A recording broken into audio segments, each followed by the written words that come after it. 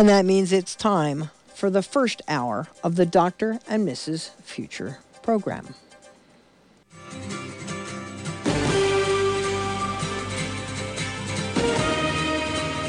Welcome back, my friends, to the show that never ends. Ladies and gentlemen, KSCO presents the Dr. Future Show. If you would like to join in our show today, you can call us at 831-479-1080. That's 831-479-1080. And now, your host, Dr. Future. Good afternoon, everyone. Happy Future Tuesday. Yes, it is. Indeed, Mrs. Future. Howdy, howdy. Howdy, howdy. And I believe Bobby just got out of the... Skin out of his teeth. Yes. Bobby Wilder, where have you been? Good to see you, buddy. Gosh. Well, he's here. That's the important thing. I'm here. Yeah, finally. Sorry to be late. Yeah, no worries. No worries. Anyway, we got beautiful sunny weather here. You got the fog of San Francisco? Yeah, there's a little fog today. Yeah. Yesterday was sunny, but, not today. Okay. Well, then, we're off to a good start. It's beautiful here. It was, I just got a report from our water guy that it was foggy in Boulder Creek near the golf course this morning, and it wasn't where we were, believe it or not. So, Yeah, good Very weather happy is about following us. Yeah. So, as usual, the future looks bright from It is. our point of view. and I found out we have all kinds of microclimates in the Bay Area. Like, we had a gathering of our neighbors for Two Bar Road. Oh, yes. Upper We Two Bar have Road. to say thanks to Rob and Terry Johnson, former residents at the Johnson old Farm. Johnson Farm, where a lot of us got our Christmas trees for many, many years before it was sold to Bill Watkins a few Yes. years ago. Right. But anyway, Former so, CEO of Seagate. Yes, My but bad. Mr. Johnson, Rob Johnson, Mm-hmm. had a neighbor's party because he's been researching history of our neighborhood up there in Boulder Creek. And Yeah, it was and- so fun. And there was a banana zone on Two Bar Road in Boulder Creek where it was super warm and you could grow more tropical types of crops. That's right. And it's typically 10 to 20 degrees warmer than everywhere else on Two Bar Road, we learned. Yeah. So that's probably true in a lot of valleys Yeah. throughout the Bay Area. And that's here. just a natural climactic phenomenon because the cool air from The fog coming two in. other zones sinks into a valley and then somehow gets warmed up again or something like that. Something like that. Yeah. Yeah. To be explored further Yeah. as we evolve. So a lot of news today, and we got Dr. Bruce Lipton coming in around 2:30. So we'll try to get through some of the Dr. Future, Mrs. Future, Bobby Wilder news before we delve into the biology of belief and beyond. Yes, indeed. Okay? Like, first of all, how many of you saw that new robot that Elon Musk revealed at his AI conference last week? I did. Did you see that, Bobby? The Optimus. Yes. The Optimus, yeah. yes. The Optimus. It's right Very there. impressive. Yeah. Roboticists were impressed by how fast they had assembled Optimus. I think the criticism was it wasn't quite as good as those Boston Dynamic robots that we've seen with the dog, Spot, stuff like that. But they did this in 6 months, which is like That's stunning. right. That's right. It's Yeah. insane amount of time. It's a bipedal machine. It looks like a human in that sense. And it will be sold as a general purpose bot that's cheaper than a car. He's talking about less than $20,000 and equally capable of either working in a factory or doing chores at home, like getting you a beer or doing the dishes or sweeping the carpets. And because it's human designed with opposable thumbs, it can use human appliances like vacuum cleaners. It's just what we need. Can push buttons for dishwashers, all that good stuff.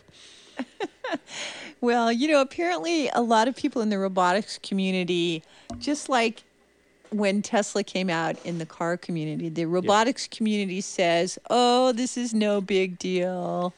And apparently what they're really bragging about isn't how outstanding Optimus is, but how quickly the team rallied to develop this $20,000 robot. Right, that's what Bobby was saying. 6 months to create Yeah. something like this? Unbelievable. Right. They had two models. Just the first one that was completely autonomous, could walk out on the stage without Well, any the first one tether. is their Working working model. Yeah, they haven't put the outer skin on it yet because they're still tweaking the dials. But what I thought was really cool, I really liked their joint design. I liked the way that the engineers described how the knees work. And just the way that the engineers are approaching the problem really communicates an artistic mind. And I loved how Elon expressed that his job as a CEO is to create an environment that allows engineers to thrive. I think every employer could take a note from that, to create an environment that lets people be encourages creative. their people to thrive. Yeah. Because you'll work more hours, but you'll be able to manifest your dreams. When work feels like it's your passion, and when it feels like you're really manifesting your dreams, yeah, you want to put time into it, right? You wouldn't even call it work; it's purpose. Yeah, right. Yeah. So, anyway, so I was very interesting. encouraged by it. I know a lot of people aren't technoids like we are, and they're not roboticists, but I thought that was a very inspiring demo. Well, one day these robots will be as common as vacuum cleaners. He was talking about 1 million on a assembly line. Right. Vacuum cleaners are in the low hundreds. Robots are in the high thousands. All right, as common as cars then, okay? No, it's supposed to be cheaper than a car. That's cheaper. Yeah, cheaper than $20,000. I mean, you can still pick up a car for less than that. Yeah. But can you hop on its back and take you to the store? Can your robot be? I imagine that the first use of these kind of robots that can do simple object recognition and can move somewhat like humans with some stability and security, it'll probably be used in some kind of help for elders. I would think that, helping elders kind of navigate their world as their bodily someone who functions decline. needs help in navigation in some way. Yeah. So, and in fact, they use the Tesla navigation system for the brains of this to recognize objects. And that was fascinating to see that part of the show, how all the thought that's gone into the navigation system.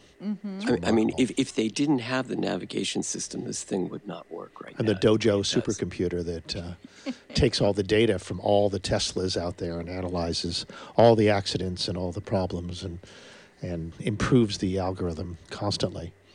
Yeah. That's a remarkable achievement. This Dojo system, what they had was 72 racks, and in the racks were blades and blades and blades of these GPUs. That's what they were using before. Yeah. But now they can just have 4 of these refrigerator-sized boxes, and it can outdo the 72 rack systems that had hundreds of GPUs in them. Yeah. It's amazing what they've done to make the Dojo.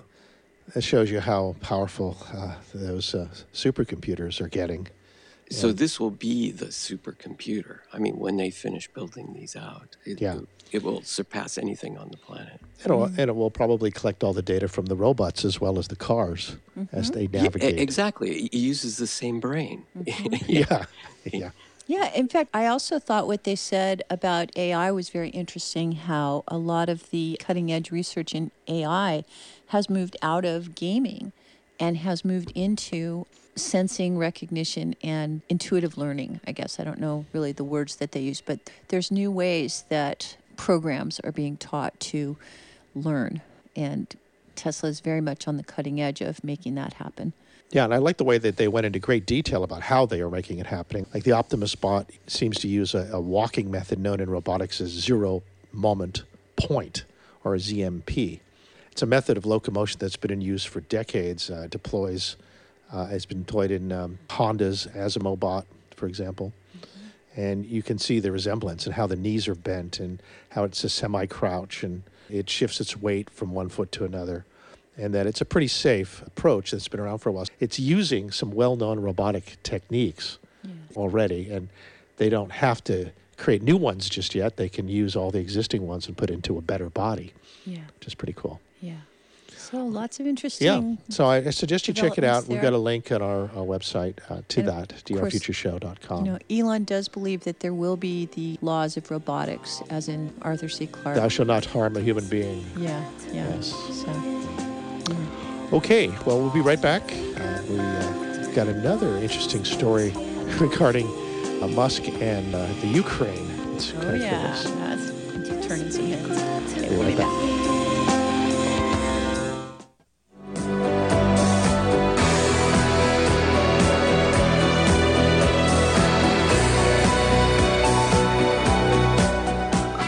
Okay, welcome back to the show.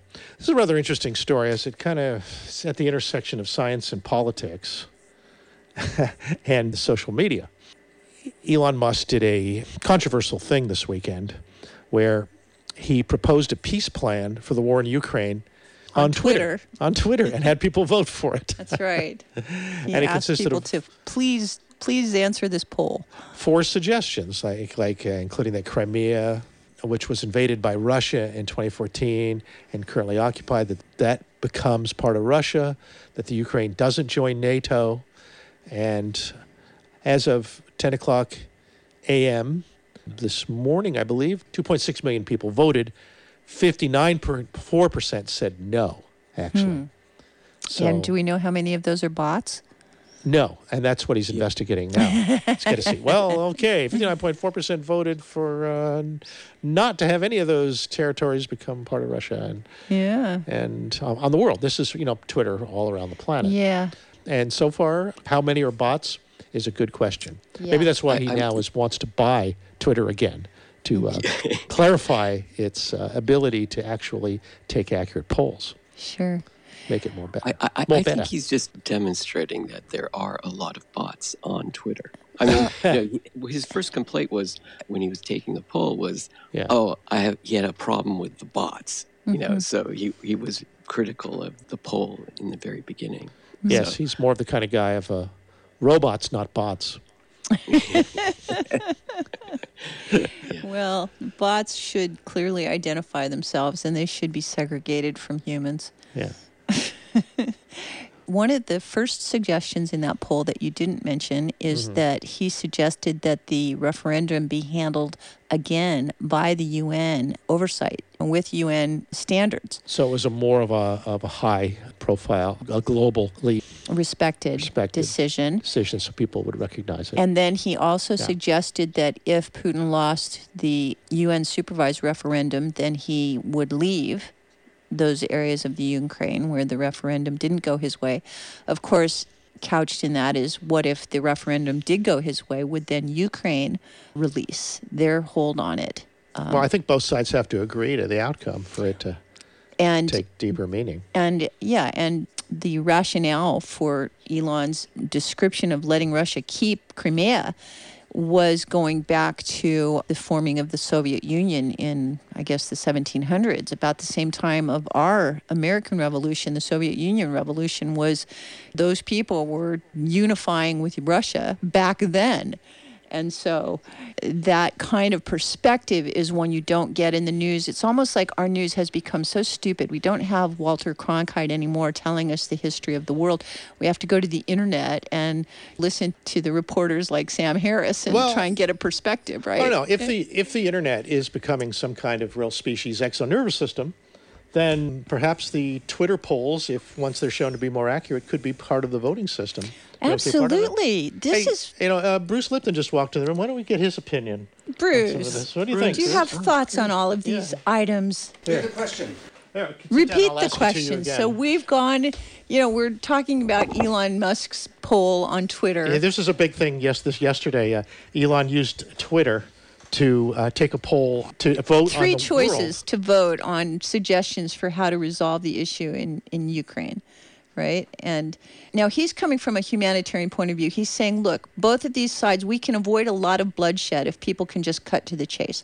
So the poll that he put out there, the first thing he wanted people to agree upon was whether or not there should be a new referendum in the disputed territories, which was managed and supervised by the UN according to global standards. The second question he asked was if Putin would agree to leave if the referendum didn't go his way. And then the third suggestion was to allow Crimea to remain part of Russia's territory because the history of that country being part of Russia goes back to the 1700s when the Soviet Union was forming, and therefore those boundaries should be up for discussion. 2.6 billion people voted already on this on a global scale. This reminds me of a sign I see when I drive into town here, and it says, it doesn't matter who votes, it matters who counts the votes. Oh, isn't that always true? Well, in this case, it would be Twitter. Yeah, bots. And the idea is that public opinion public opinion is being harnessed here to try to solve world problems. With the idea that bloodshed can be averted if there can be a cut to the chase kind of conversation. And this affects politicians, right? Public opinion. This move by Putin is so anti-evolution, that is so barbaric in its way of trying to understand each other on this planet, that it's very hard to deal with someone who comes from that mentality. It is. It's old violence. world. It's It old really world. is. We thought we had transcended this generation. We thought war was obsolete. Turns out we still have warlords who think if they don't get their way, this is the way to tell the world they're serious. Yeah, but then how does a sane population deal with an insane person? This becomes an issue. It's like same thing with North Korea. He's even I crazier. think calling him insane really undermines the level that we need to have the understanding, the compassionate understanding. Because I don't think it is insane. I think it's old school reasoning. I agree with you 100%. Old school. Because that's, when we start talking about programming, people are programmed. 95% of their life is programmed. It's passed from generation to generation to generation unconsciously. And then it turns out 95% of an individual's life is not coming from their spiritual source, creative, conscious mind. 95% of our lives come from the programs that we got, especially before 7.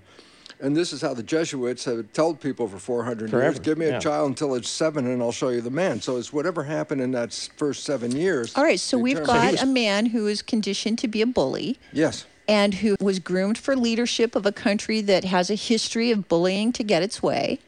And he's looking at the world from a point of view of his legacy. He's about to, he's getting to be old, and probably people are going to kill him. Turning 70 this month. Nobody's doing what they said in the 90s. He feels like everybody's breaking their promises except him, and he's using that as an excuse. So when bullies in playgrounds are a problem, there's a whole strategy in our modern compassionate culture of getting the victims to be protected by the bystanders. And you could say that's what maybe NATO should be embracing, that, because NATO is saying we're going to attack you. So they're not saying that we're going to protect the victims. They're going to saying we're going to attack Russia because Russia is the aggressor. So it's really turning the world into a war game instead of turning the bystanders into those supporting peace. We're in an evolutionary upheaval right now. And the structure of the system is collapsing in so many different ways. This is another brick in the wall, so to speak, that's coming down. And it just basically says to move into the future and survive. And I'm not talking 1,000 years from now, because even NASA has recognized next couple of decades it's going to see, and I emphasize, irreversible collapse of industrial civilization. We're in the process right now. So there are two ways to look at things that go on here. And the one way that I look at it is like, it's coming down. This is really great, The other people are going, oh my God, this thing is falling down, and they're freaking out. And the idea is, no, it has to come down. And so things from the past. Yeah, we've been killing the earth. We have to stop doing that. And the things phoenix from the rising past. from the ashes kind of archetype. Huh? But things from the past that we haven't dealt with, this is why things come up, like Black Lives Matter, Me Too generation, green people. These have to be dealt with to move into the future. Yeah. And the negative things have to be dealt with to move into the future. So it really becomes upon as a world referendum at some point to say, look, you're facing an extinction. That's a reality of science. And the only way out of this is to change the behavior. And the issue of changing the behavior is you got to get cracks in the old system so that we can start to make a new behavior. To the point where you believe it happens. Like a lot of people didn't believe the damage that the hurricane Ian was going to have, so they didn't move until the last minute. So, well, this is the wake-up call of the world, and all of us are involved in this thing. And the point is, this is the hardest point because it's a straightforward piece of science. Just like clear-cut quantum physics, principle number 1. Consciousness is creating our life experience. That's basically what it says. It's like, well, we keep looking for other sources. No, it's coming from us. Thoughts, words, and actions. And that's where, if we're going to evolve as a people, then that consciousness has to be elevated at this time, because the consciousness we have been living in has undermined the web of life. And when the web goes, humans go, because we're not separate from that web of life. We derived from that web of life. Huh. Yes, very and alive. how we derive and why we separate from it will be interesting questions to ask you. But after the break, we have Dr. Bruce Lipton in the studio. Just arrived early. We thought he'd get him into a political discussion, because that's what we talk about often on talk radio. But now we'll get more into science after the break. We'll be right back. Be right back.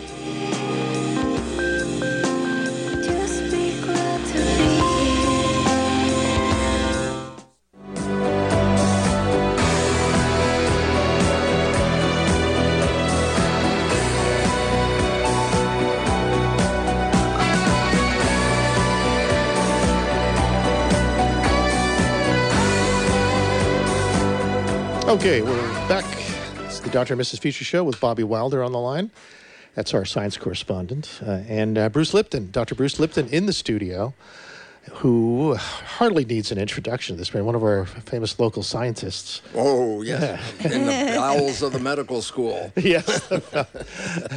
Originally cellular biologist, now Earth, planet, survivalist, planetary humanitarian. Yeah, and a philosopher. I think you're a bit of a philosopher as well. Yeah, you know, and it's real exciting because I'm sitting on the edge of writing this book, which is just like, I've been holding it up for about 20 years, you know. And the thing is like, who the hell do I think I am kind of issue, because it's a theory of evolution that transcends Darwin by a million miles. And it's a theory of evolution that invokes Lamarck, who's the original founder of evolution. And it's a evolution theory we can thrive with instead of struggle. You know, the conventional theory, life, you know, is a struggle, a competition for survival. So basic tenets of the well, that becomes a cultural norm, so that all of a sudden it's like it's okay to, you know, attack the other person if you get something, you know, who's the fittest? I say, well, what determines the fittest? You know, it's not like intelligence. You know, I mean, Einstein, in one sense, could have been the fittest, but a guy with an Uzi could also be just as fit, you know, in the end of a competition. So, well, they say the pen is mightier than the sword, but every so often the sword wins. The sword cuts deep. Timing is everything. Yeah. So, yeah, but it's a much better way of looking at the world in this new insight. And it's based on epigenetics and quantum physics. And so it really transcends the 1800s version of the theory by Darwin. Which, quite frankly, is where most of us are hanging out still in our belief system, right? Everyone, including the government people who are trying to, you know, look how we plan for the future. Well, it's a struggle for survival, and there's competition. How are we going to handle the competition? And then all of a sudden, all this political, you know, mobilization of, you know, suppressing the competition. This is what we're, you know, like the political scene in the U.S. today. You know, Republicans and Democrats each suppressing, you know, some portion of the population. Why? Competition. Who gets the votes? Who controls the vote? I've speculated many times about what it would be like if people got rewarded for lifting people up, right? This is so what evolution was all about. Human, the term human comes from the word compassion. And it's like, well, okay, we're not really doing well with the compassion aspect of our humanness at this time. But that's a necessary part of the future. What is human? And, you know, a lot of people, it gets very careful because some people talk about the New World Order and like that. And I don't want to say New World Order. I'm not into that political realm. But there's a new order. But it's not what that is. The new order is that each of us is a cell in the body of a larger organism called humanity. The species organism. In a humanity, way, yeah. Humanity, so we're just a cell in the community. You know, like a body is made out of cells, 50 trillion of them, and then we have a human. Now we have 8 billion humans as cells. But we're another bigger. level of complexity beyond cells, though, right? With our individuated identities. This is the important part of recognizing, you know, for hundreds of thousand years, archaeologists dig up sites and they go, look, they're using the same tools, they're living the same way, you know, it was the same for a couple 100,000 years. Yeah. 30,000 years ago, technology began to show up. It was very slow at first, you know, like they made a plow. Well, that you know, rough plow was 1,000 years at some point, you know. Revolutionized farming, which ultimately through evolution. But here's the cool soil part. softer. Because there was such a spurt all of a sudden, after nothing, and all of a sudden technology jumped in, the conventional point of view is, well, was there a brain change? You know, did the anatomy of the brain change and we became more, creative? Eat the mushrooms in the field. Huh? Well, that was the original plan. or was there a genetic alteration that made us smarter? Yeah. Turns out that's, the conventional procedure. How did something get smarter? Yeah. But it turns out it's when populations started to get big enough where people could share information. And all of a sudden, that's what technology was based on. It wasn't based on any individual. It's like how many individual little discoveries created a computer. I see, like a critical mass of cells in a way that starts differentiating. Absolutely. Look, a computer took 30,000 individual discoveries. But, individual little discoveries accumulated, come together, and then manifest a computer. Yeah. But you couldn't do it if, 3 guys sitting around a fire at night looking up at the stars going, hey, give me a bone, something like that. Basically, no, that didn't mean a smoking one. or a girlfriend. No, a son was already there. So. That's right. Or your cave girl. I can imagine 3 guys sitting around a fire who could do that now. Well, we could, and probably do better than the ones in Washington, So, but it basically said that as the population increased, the collective intelligence of the population increased. Okay, so that's what evolution was based on. How many individual perceptions can you put together and create something? It wasn't genetic and it wasn't brain. It was just community. Yeah, I've heard that Homo sapiens sapien had that ability to collaborate more than the Neanderthals, and that's one of the reasons why we are the descendants. Yeah, maybe it was a language thing, especially coming up with a real language versus a lot of grunts, gesturing and stuff like that. Right. But so we're on that evolutionary track right now. And the idea is the way we've been living has upended the web of life. It's falling apart right in front of us, the air, the water, the soil, the climate change, all of that kind of stuff is coming on. And it's really pushing us, and it says, if you want to survive, you cannot do life the way we are doing it up to this moment. Would you say it's as fundamental as stop soiling our nest? Stop soiling our nest. Yeah, well, that's it. There's no, to throw it away. Well, I think there's another piece of it, too, because I do think that there's something about our culture that wasn't like this in the past, at least not as ubiquitous, which is this death mind. The most high-minded people in the world, when they think about gardening, their first thought is like how to poison the gophers or how to poison the weeds, or they inculcate death rather than trying to understand the job that all these creatures in the garden have and try and work with them. Like kill your enemy, I guess. Just my example from the Middle Ages, they had this little rhyme for the farmers. When they wanted to plant, they would plant one for the birds and one for the mouse and one for the gophers and one for the house. And that was how you existed harmoniously in nature. You didn't try and kill everything all the time. And we have created a death cult, a death worshiping civilization. Not only that, the leftovers of that killing material is still here all the time, destroying everything coming up in the future as well. And in fact, this is why everyone talks about organic farming, and I say, well, yeah, organic farming is great. The food is much better than regular, but the real farming is biodynamic farming, and that's the one you're talking about, son. That's the one that says, there's a whole ecosystem here, not just the plants you put in the ground, but the insects and the rodents and the birds and all that. And if you understand the dynamics, then the production is fabulous. And yet that's an interesting point as well, because old Billy Gates is buying up all the farmland. And because of climate change, everyone talks about the water rising up at the coastal levels. I go, well, that is a problem for sure. But the bigger problem no one's really saying is in climate change, you can't predict agriculture. You don't know if it's going to get too hot, too wet, too dry, too cold. You can't tell. So all of a sudden, prediction of food goes out the window. So the evolution is now these high-rise indoor gardens. And it turns out they're 3 times more productive than outdoor gardens. Well, everybody is happy to let food production be an efficient commercial industry, but nobody wants to be enslaved by rich people refusing to honor individual human rights, which is the problem with the centralization of the food market.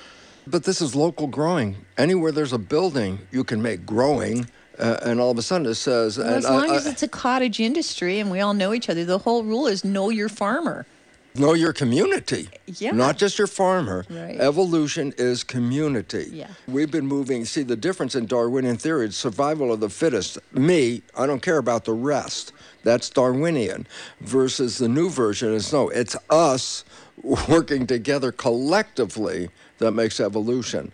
So the Darwinian pursuit is, as I said, it's a culture inbred for 100 years now. Everybody, oh yeah, it's survival of the fittest, life is a struggle, go in the rat race and all that. And I go, that consciousness is not in quantum physics. Consciousness is creating our reality. That consciousness is manifesting a reality that we find right now almost like, oh my God, what are we doing? And we're manifesting it. So that consciousness that's ruining the world right now has always been with us, but it has never had as much power. And what I'm talking about is the victim, rescuer, persecutor mindset, Yes, yeah. right? The people who rise to the top of the heat with the idea that they're going to save some victims, and then they actually become the persecutor who inculcate the violence that instead of de-escalating the violence, it spreads it. The Who had a word for that. Okay. Meet the new boss, same as the old boss. Sounds like a song I know. Right. Yeah, and so we're just perpetuating this cycle, downhill thing, and it's And like yet it's a minority of the people in the world. Like, our consciousness is so much more vast than this one thread, and yet this one thread keeps ruining it for everybody. Well, I think it's because people don't recognize that when 1% of the population has the wealth, the other 99% are slaves. If you think about it, because you want to get your money, people you're don't going to recognize that? Yeah. I think that's been pretty well recognized. well, It's that's just why- we're getting dumber. But that's why Elon Musk invented Optimus, the new domestic robot, replaces slavery and probably everything we do. Yeah.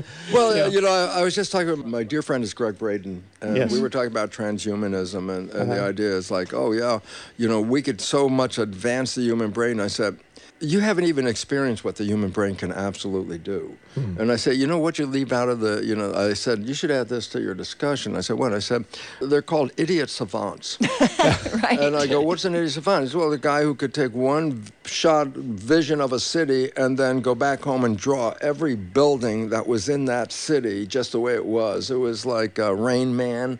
Yes. It was people who have an ability to mathematically do things that only computers can do. Yeah. I say, that is a function of the human brain. We're not tapping into it. Now we call those idiot That maybe- savants yeah. because they're Maybe. operating differently. Maybe we have access to that. We got to have access. It's built into the system. It's not, that's the way it works. But doors of perception are closed down. Yes, well, there you go. Maybe there's an instruction manual we can check. Well, we got to go to a break. We'll be right back. We're talking to Dr. Bruce Lipton. When people run in circles, it's a very, very bad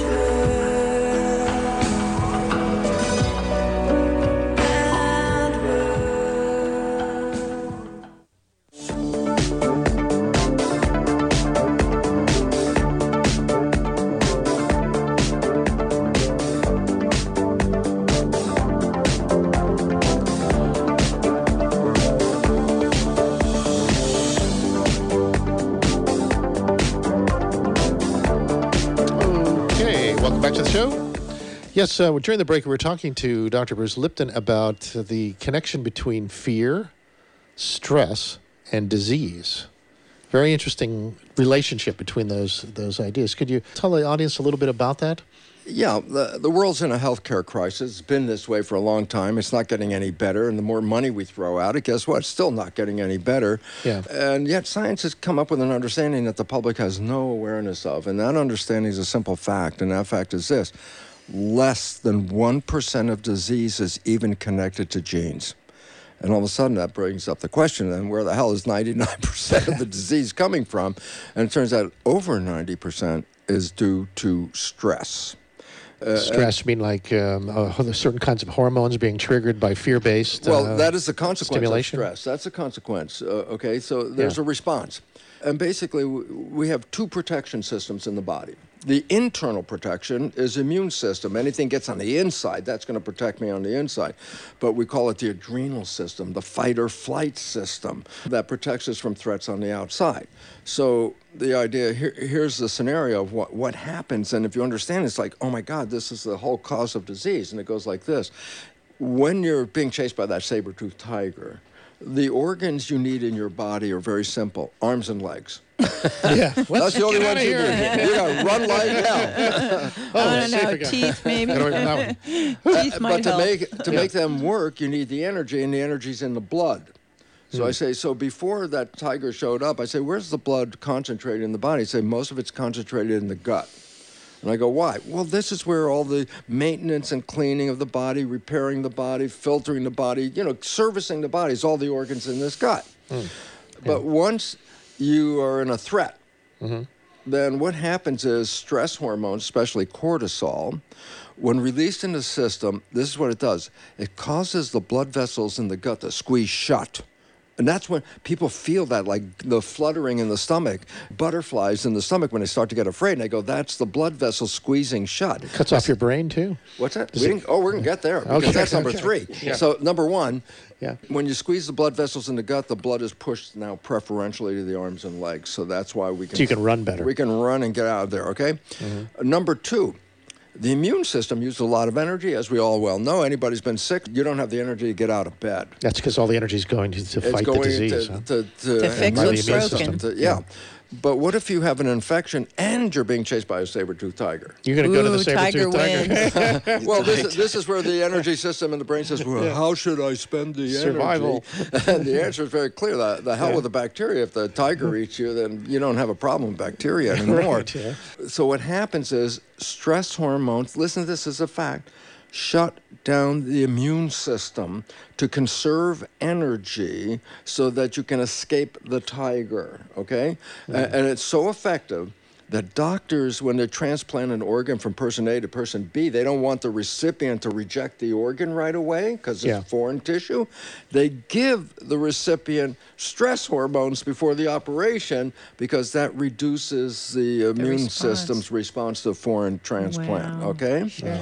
So now we got 2 things going. A, you shut down the maintenance of the body. 2, you shut down the immune system. And 3, which you brought up, is the fact that when you're in a fight or flight situation, conscious thinking is very slow. You're like, before any thought of what you do. Get out of here. It's brainstem theater. It's time to run! So what happens is the same stress hormones squeeze the blood vessels shut in what is called the forebrain, where thinking occurs. And that pushes the extra blood to the hindbrain, where reactions and reflexes are. So when you're in that stress situation, then guess what? You become less intelligent because we're not using thinking. Now we're just using reflexes at that point. Yeah, so the thought generator shuts down and the reflexes. Well, you turn it over to the body. No question. So now I say, so when this system was developed, what were we afraid of? I said, saber-toothed tiger. And I go, so 10, 15 minutes running, you get away from that saber-toothed tiger, and then guess what? Stress response gone. It's over with. We're back to normal. But today's world is constantly being stimulated. Oh, people are making money every time you're afraid, so you never get a break. Never get a break. I know, that's it's all day. Yeah. And the system wasn't designed to do that. So I say, what is the consequence of dripping the stress hormones in all day? And everything from traffic people who get all crazy and shoot people, they get everybody's crazy. Yeah, the local and at some crime point, scene, it's like this. This dripping of stress hormones on a continuous basis impairs the body to help it maintain itself. So right away, this is one of the big sources of disease. But a bigger impact comes, but now you're suppressing the immune system every day. And the more they talk about like the fear of COVID, they didn't realize, they did maybe realize that when you scare the people, their immune system got weaker, so now they're more open to the devastating problem. I know, but the problem that you want to not be part of. Yeah. Like one of the big things on talk radio right now is the fear of tactical nukes being used in the Ukraine. do we ignore that? Because that could affect That us, affects right? the entire world, and this is where the world has to come to some kind of, okay, this is enough. De-escalate, de-escalate. As a world movement, everybody, it was interesting when the trade towers went down and George Bush was there. Yeah. There was a couple of days in the world where the world united for a moment and said, let's end terrorism. And then he said, no, I'm going to go bomb Iraq. Okay. So I had my moment we of lost prayer. it. We lost it. Yeah. This might be another opportunity where the world collectively comes together and said, no, and even the people in his own country. So it has to be a global, no, we globally are going to have to evolve. But if we leave it up to the war merchants and the politicians and all that... No, well, that's why Musk took to Twitter to start to get everyone to think about this and everyone know what everyone's thinking. Well, as a way of maybe public opinion might shift the warlords. Yeah, it's like, what do you offer the warlords to get them all to stop pushing the machine? Well, it's what you don't offer the warlords, and that is money. Warlords. Warlords. Probably kind of fat. Yes, He's in pretty good shape. without the money, without the money, there's not much they can do. Right. Do you want to take a quick call from Steve in Santa Cruz? Okay. All right. mean, Let's see if he's on topic with us. All right. Yeah. Steve, I assume you've been listening. You got any questions for our guest, Bruce Lipton? Elon Musk for world leader. Elon Musk for leader of the... Hey, I've got an inquiry. I've been wanting to ask you guys, and it's a little bit off topic. Is that okay? Well, maybe. We'll see. As long as it's creative and inspiring. Yeah. I've been wanting to ask you guys about this because I think it's intriguing. I have an acquaintance that's involved with somebody that's basically friends with one of the creators of Joby, the flying car. Oh, Yes, yeah, Joe Ben sure. Bivera. Joe His Ben. parents were merry pranksters. And now he's like our own Elon Musk here in Santa Cruz. That's right. Yeah, he's creating the first eVTOL, one of the first eVTOL aircraft. Yes. Yeah, So flying what cars. is your thought Yeah. about Joe Ben or your friend Yeah. at Joby? My friend, brought it up to me, and then when I heard a little more about it, I thought, I want one. And they're opening another industrial site, maybe Moss Landing. I'm not sure. They told me, but Seaside, I believe. The first one was in Bonnie Doon. It is a secret Right, lab in Bonnie Bonnie Doon. Doon. Okay, And- 2.5 and minute reality check Anyway, here. we want to get back to Bruce, but that's a very interesting okay. topic. We can talk about more about that next week if you like. Okay, yeah, maybe that's better. Let's talk about it next week. I'd like to hear more from Dr. Futura, if this thing's a reality, if it could really be done, and how long away. Yeah, I'll be happy to talk about it. Awesome. And You know we love he's that one of the front runners, and there's a heated race going on right now in that arena. All right. So, Thanks, Steve. Yeah. More, Thanks, you guys. more to come. Bye-bye. Bye. Okay, bye-bye. Yeah, you see, that's it. Technology will also change the way we relate to each other. Sometimes it pushes the boundaries. It's like the internet, Bruce, where you've often equated it to an exonervous system in a way. Well, it is if it's used appropriately, but there's a technology and then there's use of technology. This is where it looks like communications was first to go global and free and cheap and connecting everyone. And now it looks like with this type of technology, transportation will be cheap and easy to go anywhere on the planet very quickly and easily. Via And autonomous robot. That seems to be the next level of freedom that we need to be able to somehow embrace consciously. Well, in that process, of course, the first step is really the elimination of fossil fuels. Yeah, they're all electric. They're all going in that direction. That's the first step to really get out of this. So the new Sustainable paradigm is energy. not fossil fuel anymore. No, my goodness, because Yeah. when you burn something, you always get waste products. So when you burn fuel, you don't breathe the stuff coming out of the exhaust pipe, okay?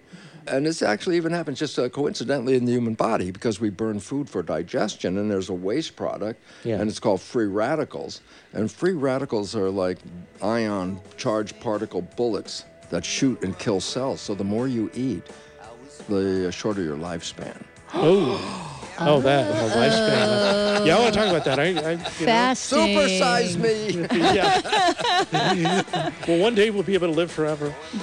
Well, we should live to a minimum of 150 in conventional biology. Yeah. Really, in conventional Yes. biology. Yes. Wow, interesting. If we love So ourselves. we got to go to a break here. I believe in a in a few minutes here. We're talking In to a Dr. few Bruce. seconds. A few seconds. We're talking to Dr. Bruce Lipton. We'll be continuing this conversation after the break, probably about immortality or how biology might create us when we're living. But who knows? You'll see. All right, folks, this is KSCO Santa Cruz, Dr. and Mrs. Future, and our guest, Bruce Lipton, and we've got Bobby Wilder. Who's been strangely silent. A lot of science. There's so much to hear. I know, right? It's time for the second hour of the Dr. and Mrs. Future show. And now, your host, Dr. Future. Hey, folks, welcome back to the show. Welcome back, Mrs. Future. Why, thank you. Welcome back, Bobby. You out there?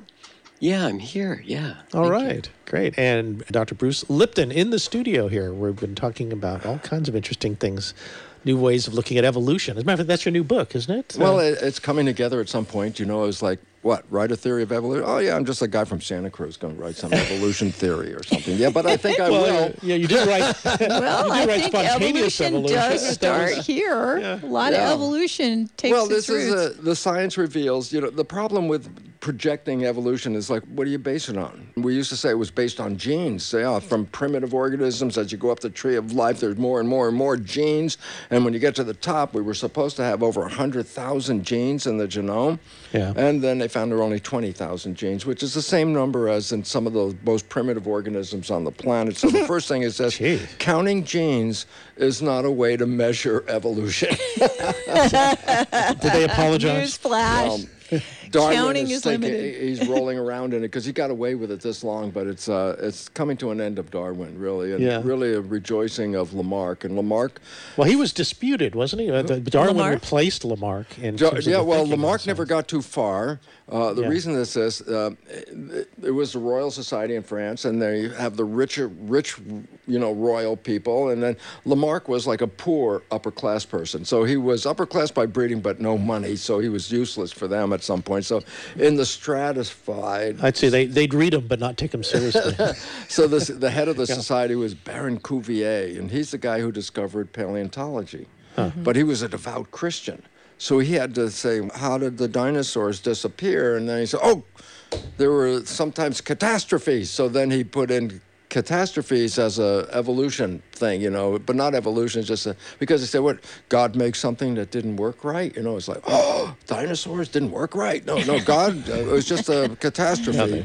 Perfect catastrophes. But when Napoleon came in, they switched the tables around. The nobles went down, the church went down, and this gave the people went up. Lamarck he came up to the top. He wrote the theory of evolution, and it was profound, because unlike Darwin, who was chicken to say that humans were involved in the evolution, Lamarck said right off, we're part of this scheme. So that was really cool, but Napoleon came down because he lost. And the church came back, the nobles came back, and Cuvier, who was so angry at being demoted under the poor Lamarck, when he got back on top, he scandalized Lamarck. He wrote terrible things. It was just... for the uninitiated, could you explain a little bit more what his basic Lamarckian theory was that was so revolutionary? Simple. The first thing he said was animals and environment are in a lockstep interaction. So is that a coincidence? He said, no, that's not a coincidence. There's an instruction between the environment and the heredity of the organism so that the organism fits. So there's like no polar bears in Africa, and there's no roses in the Arctic. It's like everything fits. So he came up and he first, put the lineage and said that the evolution occurred as organisms moved into different environments, and then the environment and the organisms started to connect with each other, which today is called epigenetics. Your field. That's the field. And so Lamarck was right that organisms adapt to the environment. So why did Darwin disagree with that? There was a guy behind Darwin that most people don't talk about. His name is Thomas Malthus. Malthusian. Malthusian. He's the Malthusian. Scary name. There's not enough for all of us. Some of us have to die scarcity. because starvation is our destiny. A scarcity model. Well, that was a scarcity model. So the plants don't reproduce as fast as animals. Animal populations double. Plants just go 1, 2, 3, 4, 5. Animals go 2, 4, 6, 8.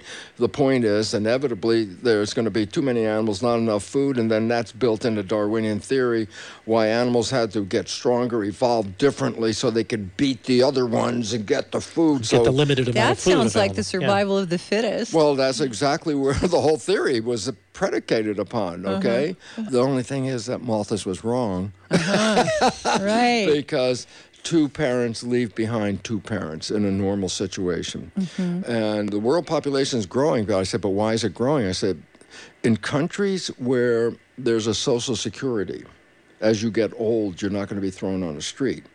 The birth rates are actually less than two children per two parents. Per two parents. It's less. So the U.S. is like 1.5 or 6 kids for every two parents, which means a decrease in population. But you go to other countries, especially impoverished countries, and you start to find, like India, it's like, well, how many kids can you have? I say, well, you need each kid to give you a little piece of their earning. And each person earns so little that in order to get a substantial piece to survive as a parent, you have to have half a dozen kids to each give you a little piece. So all of a sudden you say, well, the birth rate over there is 6 kids for parents, and here it's 1.5 kids for parents. And all of a sudden you say, so what does the world need?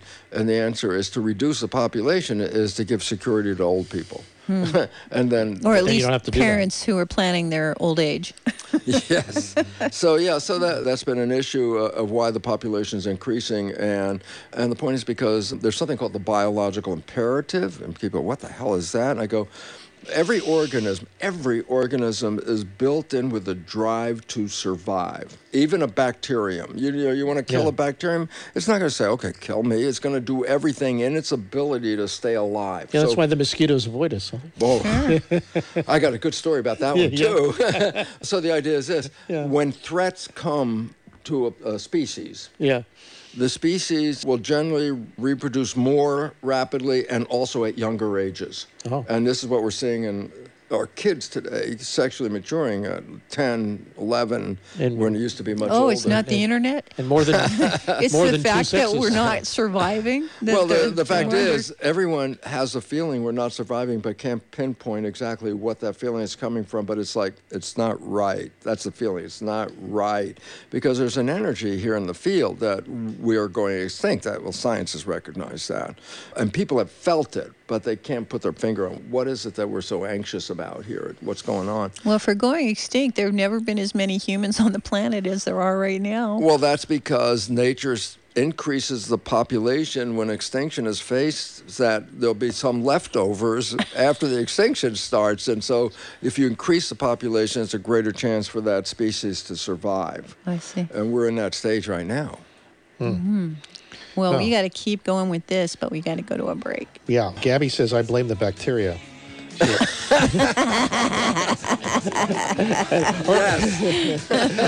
aren't we basically existing within a scarcity model today? Yeah. So.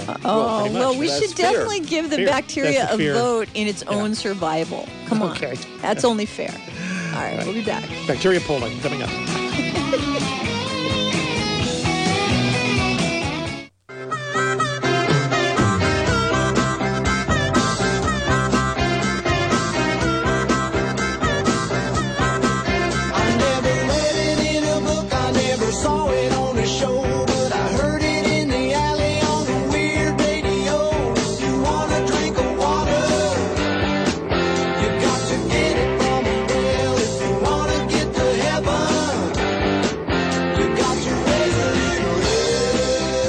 So is that true? We need to raise a little hell? Well, the planet is experiencing it right now, so enjoy. That is. You were saying also during the break that the creation of hell, in a sense, the Dante story, was creating the fear in our system. When people have a fear and they can't answer it, that's a stress. Yeah. And the stress says that how am I going to survive this fear?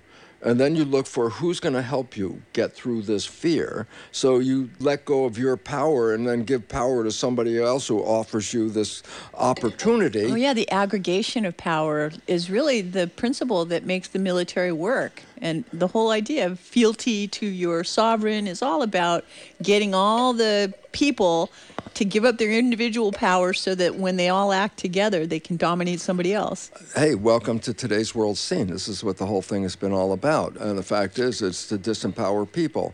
Yeah. Well, that's the top-down hierarchy, isn't it? I mean, Look, collectively, we're in this evolution. That's a fact. It's been science has been telling us for 15 years, even though the media doesn't want to tell the public and emphasize, look, you think you got some issues locally with all this stuff. There's something bigger over the whole thing here. We're going through this extinction process. So the idea is there has been an effort to contain a population that will potentially explode if things like the economic system collapses. It's like, what the hell are you going to do? The whole planet will be in, upheaval at something like that. So, well, Sri Lanka, right? Yeah. I mean, you see examples of it in the news where it's hitting first, right? This is what we're looking at. This is why I say you have to see what's happening as this process is coming down, okay, so we can deal with it. And yet the government people or the leadership, I don't know who the hell they are, it's not me. This COVID thing was, to me, as an immunologist, in the sense of that's what I've been teaching as a professor for 13 years now. As an immunologist, when I look at it, I said, oh man, this is a setup. This is a complete setup. Yeah, they broke all the rules and gave us a whole new fabricated story and then marched us into a whole new world. Yeah, but look what was the most important thing is separate, put masks on, don't talk to each other, keep away from each other. I go, evolution is community. What this process was de-evolution. People only have power in a community. And if the community doesn't exist, then there's no power anywhere. So you're saying this is divide and conquer strategy? Well, it's a way of getting ready for this thing is going to have a problem coming up, within the next decade or so. This whole thing is falling apart. And well, everybody's expecting a crisis. Everybody's in crisis mind right now. Yeah, and the crisis is inevitable because the system is not sustainable. That's a simple fact right there. At this point, I think it takes if everybody in the world lived like Americans, it would take over 4 Earths. If we live just like we live here, it would take 4 Earths to support us, okay? Actually, I thought we were the worst, but it was Australia, which takes 5 Earths to support the Australian population. But when you put all the populations together, there are poorer ones. India doesn't even require an Earth to run its population. But when you put them together, it comes out, I think it's 1.6 worlds are needed to sustain the planet as of today.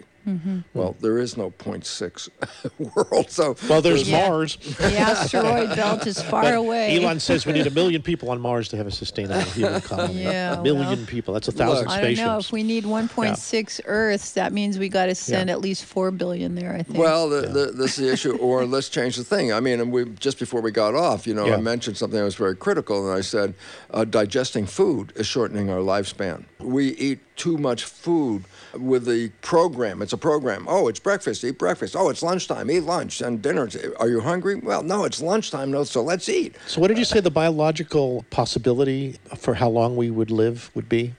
With what? For humans, 150 years? 150 years is a collective opinion that if it wasn't for the way we are sabotaging our own life experiences here with many other things, between the pharmaceutical drugs and the pollution and everything else we're doing is shortening our lifespan, but food is one of the big ones. And the reason is because we are laboring under a false belief at this moment that we need the food as fuel to break it down to make energy for the body. Okay, that's the story.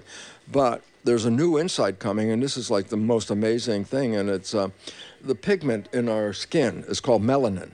Okay? Yeah. Where did the insight come from? They had a robotic device go into the atomic plant that blew up in Russia, Chernobyl. They had a device go in there with a camera periodically into the reactor area, just seeing what the hell's going on. Yeah. About 2 years after the explosion, they started noticing black fungus growing on the wall. The same kind that's like in the shower and the shower curtain where we keep a lot of humidity at some point. Yeah. And they said, wait, this black fungus is growing in the reactor. It's like, huh? That's the first wave was a big issue. So they tried to assess how this was going about. Guess what they found? That the pigment that make it black is melanin, the same as we have in our skin. But it's a crystal. And here's the cool part. it transduces other forms of energy into biological fuel. Photonic energy, electromagnetic field energy, radiation energy.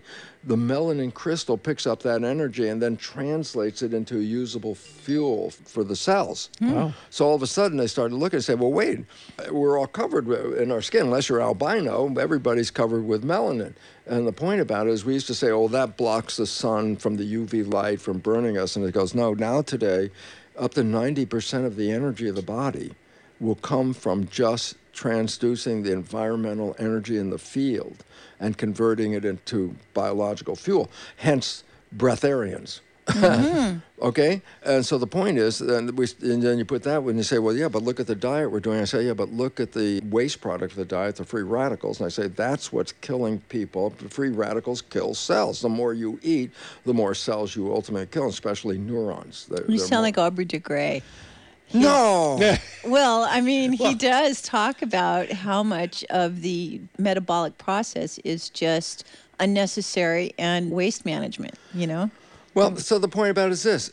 If we cut all that need for food back, and you can't just do it because, oh, okay, let's stop eating now. I say, no, I don't think you got to really wean yourself off because we have a program, addiction program to food. You can't just stop. Every organism in a laboratory situation, when they cut down to what they call subsistence food, just enough to get by, doubled the lifespan of all the laboratory organisms. Intermittent That's fasting, part of right? it. That's part of it. Yeah. Reduce the diet and intermittent fasting. And I say, then what? Then you won't have to cut down the rainforest to make more hamburgers. Yeah, there and you that was the point go. because we're destroying the ecosystem to manufacture the food that we've been addicted to. Sure. And if we reduce this, then all of a sudden we have plentiful food. We have more than enough food. Well, again, it comes down to less about the problem than how we're approaching each other.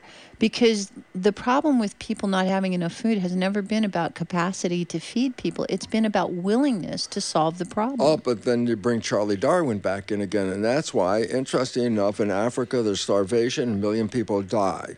In the United States, we have breatharians that don't essentially eat hardly anything, and they're thriving. So what's the difference? I say, the belief system is different. Well, is food addiction as serious as drug addiction?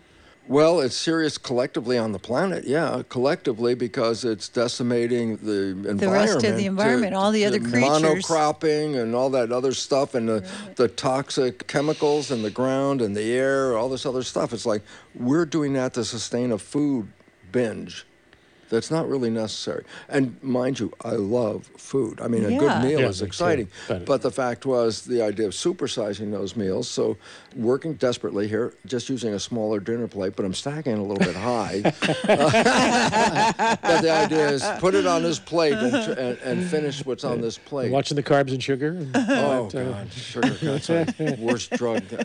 Yeah, sugar is a kind of a drug. Oh, it is a drug. Yeah. It is a drug, for sure. But the body loves it for some reason. Well, that's because it craves that thrill of, oh, look at the energy. Boom, I just got hit by energy. You know, it's like, wow. Yeah. Yeah, kids love it. Well, that's where it started. Yeah. Okay, yeah, I loved it. But You guys- there's go ahead, also Bob. We have a caller also.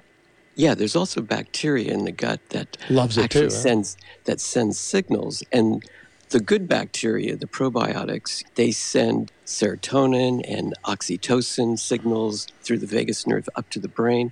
But then there's the other ones that want to supersize you, you know, and they say, bring food like what comes from McDonald's and more of it. And they're sending those signals to the brain saying, oh, we need more and we're never full. This is 100% accurate. That's 100% accurate. Our microbiome are the bacteria you're talking about. And one of the things that people don't recognize is, well, our digestive system can break food down into chunks with acid, and then enzymes break it into smaller pieces. It's the bacteria that are the last interface that take the small pieces and break it down into building blocks that we have. That's why bacteria are part of the human organism. That's why we talk to, as humans now, they call superorganism, because we have as many or more bacterial cells as we have human cells that are required for our survival. And this is why if you have a spout of diarrhea, you've wiped out the bacteria that were necessary for that final digestion of the food, and that's why you got to use probiotics to get back in there, and that's what we just heard. The good bacteria, put them back in the system. They're an important part of who we are. Yeah, so we're not really we cannot live without them, so that's a simple fact. Yeah, so we're more than just human cells. We're, I heard as much as 10 to 1 for bacteria. Well, it's some number that is large. Huge like that, it's right? very large. Yeah. And that's us too. And people don't recognize this also because I teach immunology, and we say, well, the immune system protects us. I say the first level of the immune system is the microbiome because it covers all the surfaces. So if something comes to attack you from the outside, our own bacteria, which have a healthy community, will try and kill all the invaders. Yeah. I wonder if they're part of our thinking process too. They are. We just heard that because that was it alters the hormones from them affect us. Yeah, but they don't think themselves. Not like humans. All right, we'll be right back. On humans. Okay, we'll be right back. Thank you.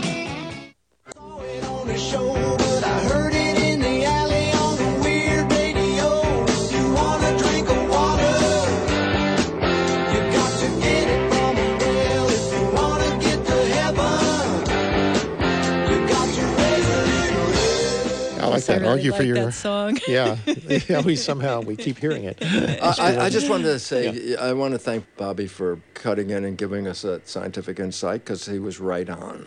Bruce, you are right on all day today. It's amazing. Yeah. Excellent. All right. I'm glad we're all on the same page here. And see if our caller's on the same page. All right. We want to say hi to Mark in Watsonville. Hi, Mark in Watsonville. Hey, Mark. Hi, how are y'all doing? Hey, I got some questions. Earlier on, you were bringing up the concept of vertical farming. I'm involved in, this area around here, Santa Cruz, Monterey County is a big agriculture area. And I'm involved with horizontal. The concept of vertical farming is, I guess you bring the crop production closer to the urban centers and you're growing it in a building and on a vertical wall, which is interesting. My question is, and we run into this in horizontal farming, what would be the water source near these urban areas for this farming operation? That's a great question because questioning where the water source is coming for all of us these days is questionable a bit because of the climate change. So we're all in trouble in that regard. And farmers and people who are doing the research like you're doing also recognize that we can clean the water as well. And so there's opportunity for major recycling of the water, which is going to be necessary because I think most of it's going to be out of human consumption at some point. And we've covered some stories on some new ways of getting water from the air, much more effective. But the ocean. Where are you getting your water, Mark? Well, currently we're storage, the reservoirs. Then the majority is groundwater through wells. But we also have 2 water recycling programs. The CSIP program, we're producing about 14,000 acre feet a year for ag use. My question for farming operations near urban areas, if they can't recycle, they're going to be utilizing municipal water. And city water is very expensive. And the other problem with city water has chlorine and fluoride in it. I don't know if you want to put that on your crops. I agree with you 100% on that. And the issue is, where is anybody going to get the water? Now, that was a big part of your program to make sure you got some recycling of the water, and that is most important. I don't care where the farming is occurring. So that's a really critical part, and anything you could, of course, offer the rest of the world would help. The urban farms, do they have to be in the city itself? No, just they could be out in the suburbs of the city. Well, I know there's an old nursery here that David Bloom has converted into a big vertical farm where you've got this amazing stuff growing down from the ceiling of these old greenhouses. Yeah. And some of that vertical farming is rotating like trays that move up on a conveyor belt and then down so that they can regulate the light cycle and the temperature cycles and all that as it goes through the rotation up and then down through the building. So very tight control, but that's why it was 3 times more productive than outdoor farming. Yeah, well, systems thinking, right? You got to really look at the location very specifically and think about how many mouths you're going to feed and how much of that is going to come from the local vertical farms. Well, the other thing, David Bloom and his Whiskey Hill, he's using well water. The other thing is now you have these vertical farms, near urban centers, near suburbs. Chicago's different than here. If you have this farming operation in Chicago, you're going to have quite an energy input to heat it in the wintertime, aren't you? So would it be better to have field-grown crops in California, southern Arizona, versus a high-energy input vertical farm operation in Wisconsin or Michigan or any of the other states? I agree with you 100% on that. I mean, that's an example for why the movie industry started in New York, and they said, go out to California. The sun's out all the time. You can make movies all the time. It's like, go to the destination that supports what the intention is. And, and climate is so critical. And it's like, I'm a little nervous about the climate myself because being a Californian, we go through some cycles of drought that sometimes are 500 years in cycles. And hopefully this is not one of them. Hopefully it released rain a couple of weeks back. Yes, I was very happy about that. Your work is critical in the indoor farming. That is, to me, look, we have to be much more efficient at it. At the same time, then balance it by people eating less. And all of a sudden, then there you go. Then there's great support. Grow more, be smart locally, manage your resources wisely, and eat less. That's I like called it. Evolution. Thanks, Mark. Appreciate your call. Well, wait. Point of order though. I make more money when people eat more. That is an issue as well. Well, we got to work on the reward system too. All right, thank you. Got to go. Wendy in San Lorenzo Valley. Hi, Wendy. Hey, Wendy. Hello. You left me on a great line there that you need to eat more. No. No, you don't. No. As our farmer friend. He just felt like it's good for farmer. his business. Yeah, the farmer. Bruce is all for eating less. No. I'm not. I'm talking getting it to the farmer. I don't want rich people paying huge amounts of money for gold-plated food. Okay. If they're going to pay lots of money, let's give it to them scientifically, know exactly what they're getting in it. Hey, we need to talk to the farmer to make sure that this is going to work with your biochemistry at the time. Actually, look at ourselves inside the environment. The environment is around us. It's outside your door. It doesn't matter if you're in a condo and someone's taking care of it. It is still part of you. And we have separated ourselves so much. We don't know, we need an acid-based stomach if we're going to eat meat, but we need an alkaline if we're going to have starch. Okay, good stuff, Wendy. Do you have a question for Bruce? Actually, one specific one, and that was during COVID, they turned away from cleaning. It was just not stressed at all. Cleaning what? It was all airborne. Anything. I don't know. I think those hand sanitizers were part of the cliche. You say cleaning your hands more than you ever did before? It became much, much less as time went on, and they had a study go on, and I guess that everyone used this, that said that if COVID didn't transfer well, they couldn't grow it well off of surfaces. But that was off of a surface that was not, getting it on your hands and your eyes, okay. etc. It just seemed like it was I'm going to let very Bruce badly. answer what he thinks about that. Okay, we got it. The board is full. Thanks, Wendy. Okay, bye-bye. The question came down to COVID and cleaning. You got any comments on that? Well, she thinks it went down less, but we saw antiseptics everywhere, right? I want to tell you, if you travel in the airplane like I do, there's a moment after you come in, everybody gets handed a little alcohol packet, and then as they're sitting down, the whole place, you could get dizzy from everybody opening up all the alcohol in the airplane at the same time. It's like, God. Yeah. I think the biggest issue is really, is your immune system working up to its capability? That is the whole secret of why some people went through this thing with no effects at all. Some people didn't even know they had COVID until they did a test and found out they did. Yeah. And those that had a poor immune system were the ones that ended up in the hospital. This is where now your question comes in really important. Well, they keep, saying about, let's kill the virus and keep away from all this stuff. Nobody actually said, why don't we get healthy? Why don't we enhance the Well, the people who did got heavily censored. Yeah, the local doctors who were more holistic doctors tended to support that, but that was never heard from the CDC. No, because they were looking for the target virus and very simple point. Wolves, we always thought were just a menace because they kill animals. Then we got rid of the wolves, and then we found things started to go out of balance. And the significance is when wolves are attacking, let's say, a herd of animals, they don't go after the strong one. Only humans go after the strong one. The wolf goes after the weakest one. The stragglers, right? And that's the one that would, whose genetics would take the thing down. So they're cleaning up the genetics. Only the strong ones are the ones that are not affected by this. This is true for COVID. Who was affected? It was the people who were weak, the people who weren't healthy. Yes. The people that were healthy flew. People that weren't healthy in a hospital, and it could have been terminal. And so, why should you keep fighting the virus but not giving anybody advice of how can you be healthier? Yeah. Because the virus was the wolf. There you go. All right, well, do you want to keep going? The board let's is go. just lit up. Eat the week. All right. Not We in the got virus. Steve from Animal Topanga eating. Canyon. Hi, Steve. Hi there, son. Hey, Hi, Steve. Steve. That's Dr. Steve Sidoroff, who Nice to mentioned hear you earlier. from you. Yeah, I'm enjoying the conversation very much. Bruce, I really appreciate your perspective.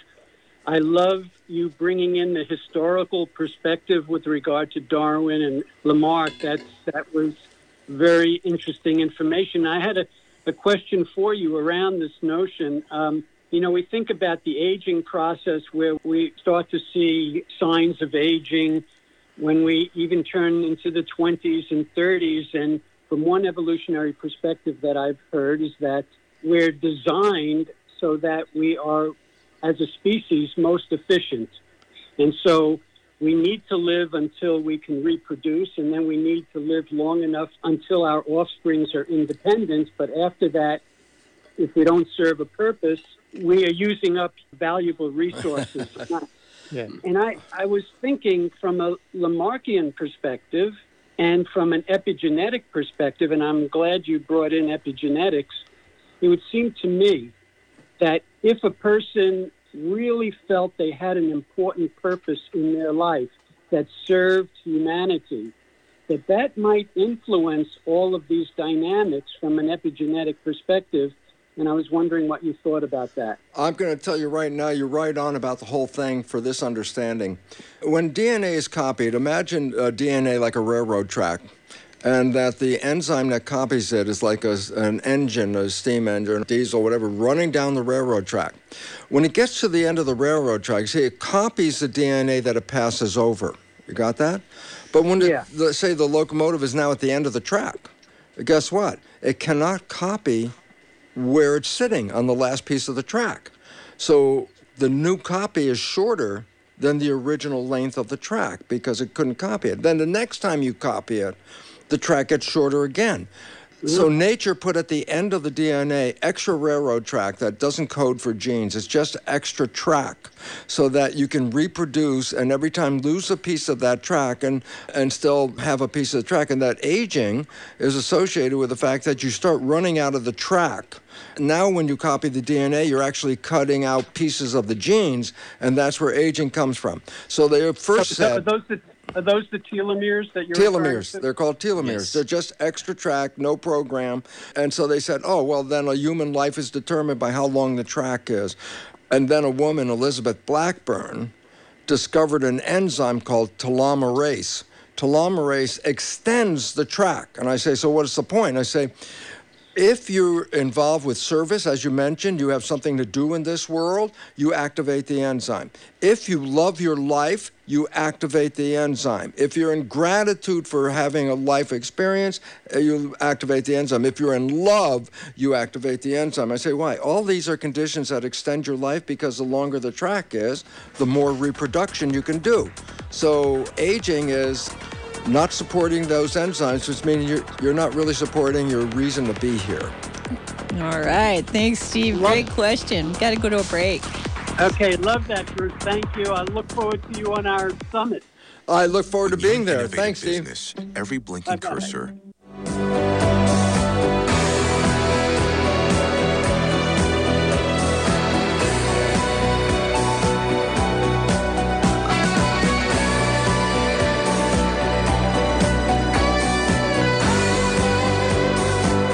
Okay, we're in our final segment with Dr. Bruce Lipton. Boy, it's gone fast, Bruce. Every time, I have to say, I enjoy this, and I enjoy our audience. Because our audience, the audience is really engaged, and this is what the whole thing about evolution is, not talking down to people, but talking with people. So I appreciate what Dr. and Mrs. Future are bringing to the stage here, an opportunity for a community. Well, I'm so glad you're bringing up relevant topics for us to look at. We still have Steve on the line? Steve is still there, yeah. You have any more questions, Steve, or do you want to share something with the audience? I'm looking forward, Bruce, to having you join Rob Lufkin and I on our summit on longevity, and it looks like you have some very incredible things to add to the conversation.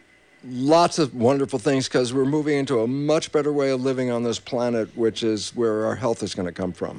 All right. Yeah. Thanks, Steve. Thank you. Yeah, thanks, Great Steve. to hear from you. We'll see you later. All right. Bye. Let's Bye-bye. keep it going here. We got Kenny Watts. Hi, Kenny. Okay. Hi, all. Hey, I want to have a question. Well, first of all, I want to let you know that I keep a copy of Dr. Bruce Lipton's Biology of Belief Yeah. and a copy of Greg Braden's The Wisdom Codes on my nightstand. Wow. And I've been reading them for years now, and I just keep going back to them because it's a feast, you know. I want to thank you, and just so I want you to know that I didn't write it. I downloaded it. It came from somewhere else, and I put my pen on it. That's how it happened. The I love genius the views. But you approved this message. I have a Yeah. question. So, in reading the Biology of Belief and listening to Dr. Bruce for so many years now, I wondered how Rupert Sheldrake's theories of morphic fields and morphic resonance, doesn't that dovetail nicely with your ideas of how the cells are, have their antennas on the membranes and 100%. And it was interesting because when I wrote to Rupert 30, 40 years ago, and I gave him a little outline of what I was doing, and he says, oh, you're anthropomorphizing, saying the cell membrane's like a chip. And he sort of neglected it. And I said, but if you understand this explains your entire thing about how the energy, the morphogenic fields, how they're picked up by the cells. And then later, he actually then started to understand what the hell I was talking about. And the fact is, yeah, the cell membrane is the interface between the morphogenetic field and the biology underneath the membrane itself.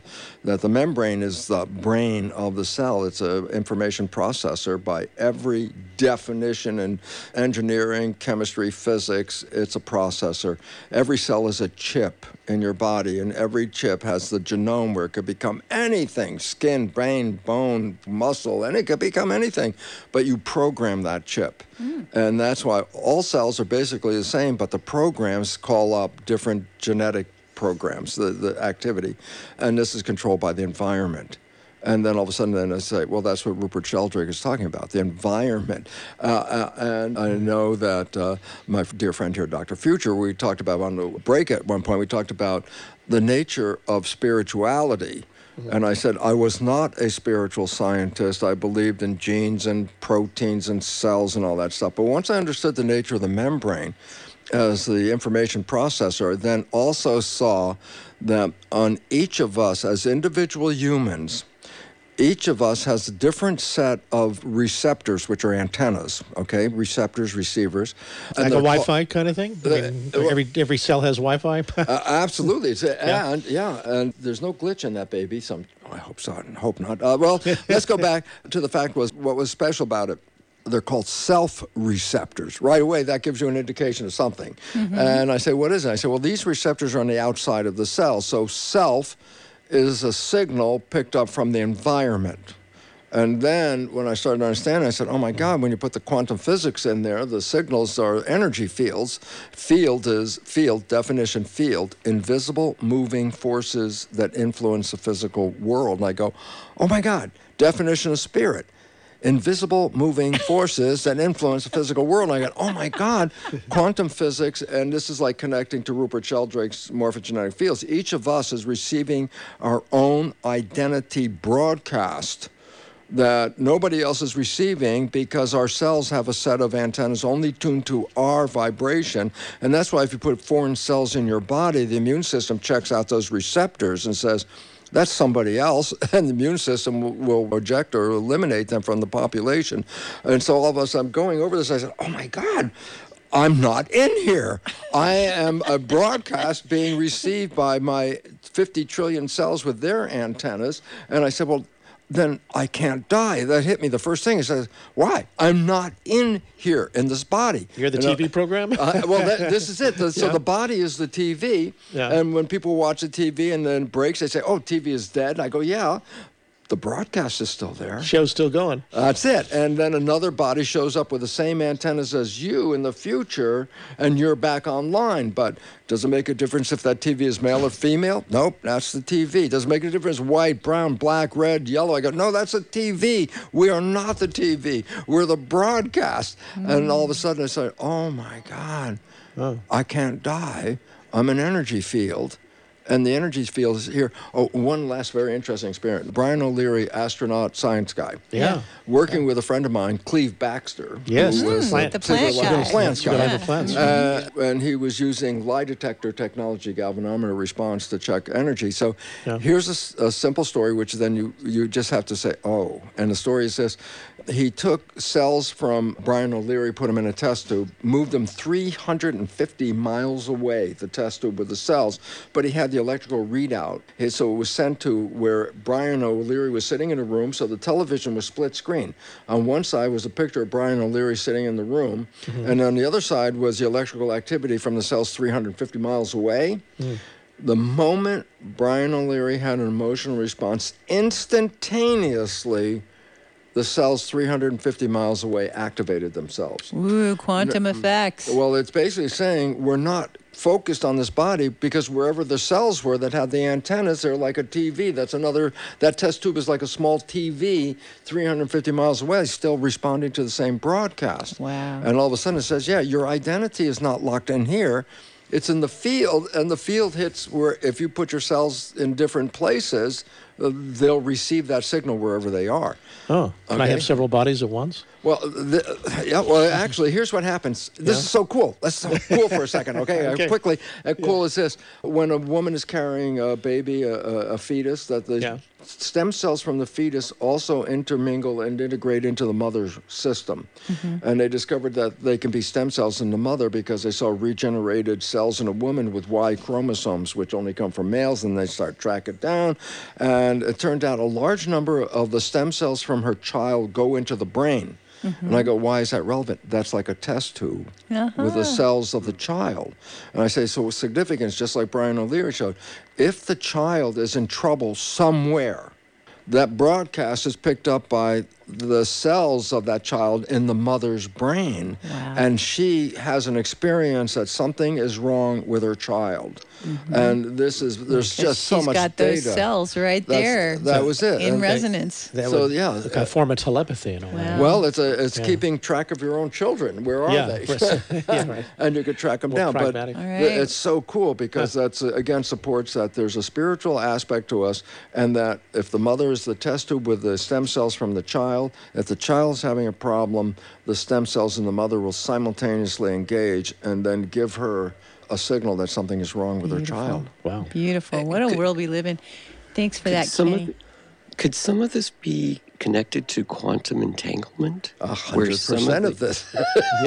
Just 100% is connected. It's a quantum entangled experience we're having here, huh? Right, it is. Yeah. Everything is entangled. We have another caller? We do. We've got people. Okay, the last minute, everyone calls. Okay. Last minute. Yeah. Okay, quick. Hi, Cruz from Santa Cruz. Welcome to the show. Thank you for taking that. Yes, so you guys were talking about COVID earlier, and I don't know, there's a commercial on KSCO that says that it's not about the fittest, it's about the healthiest. And I totally believe that because I myself never got COVID.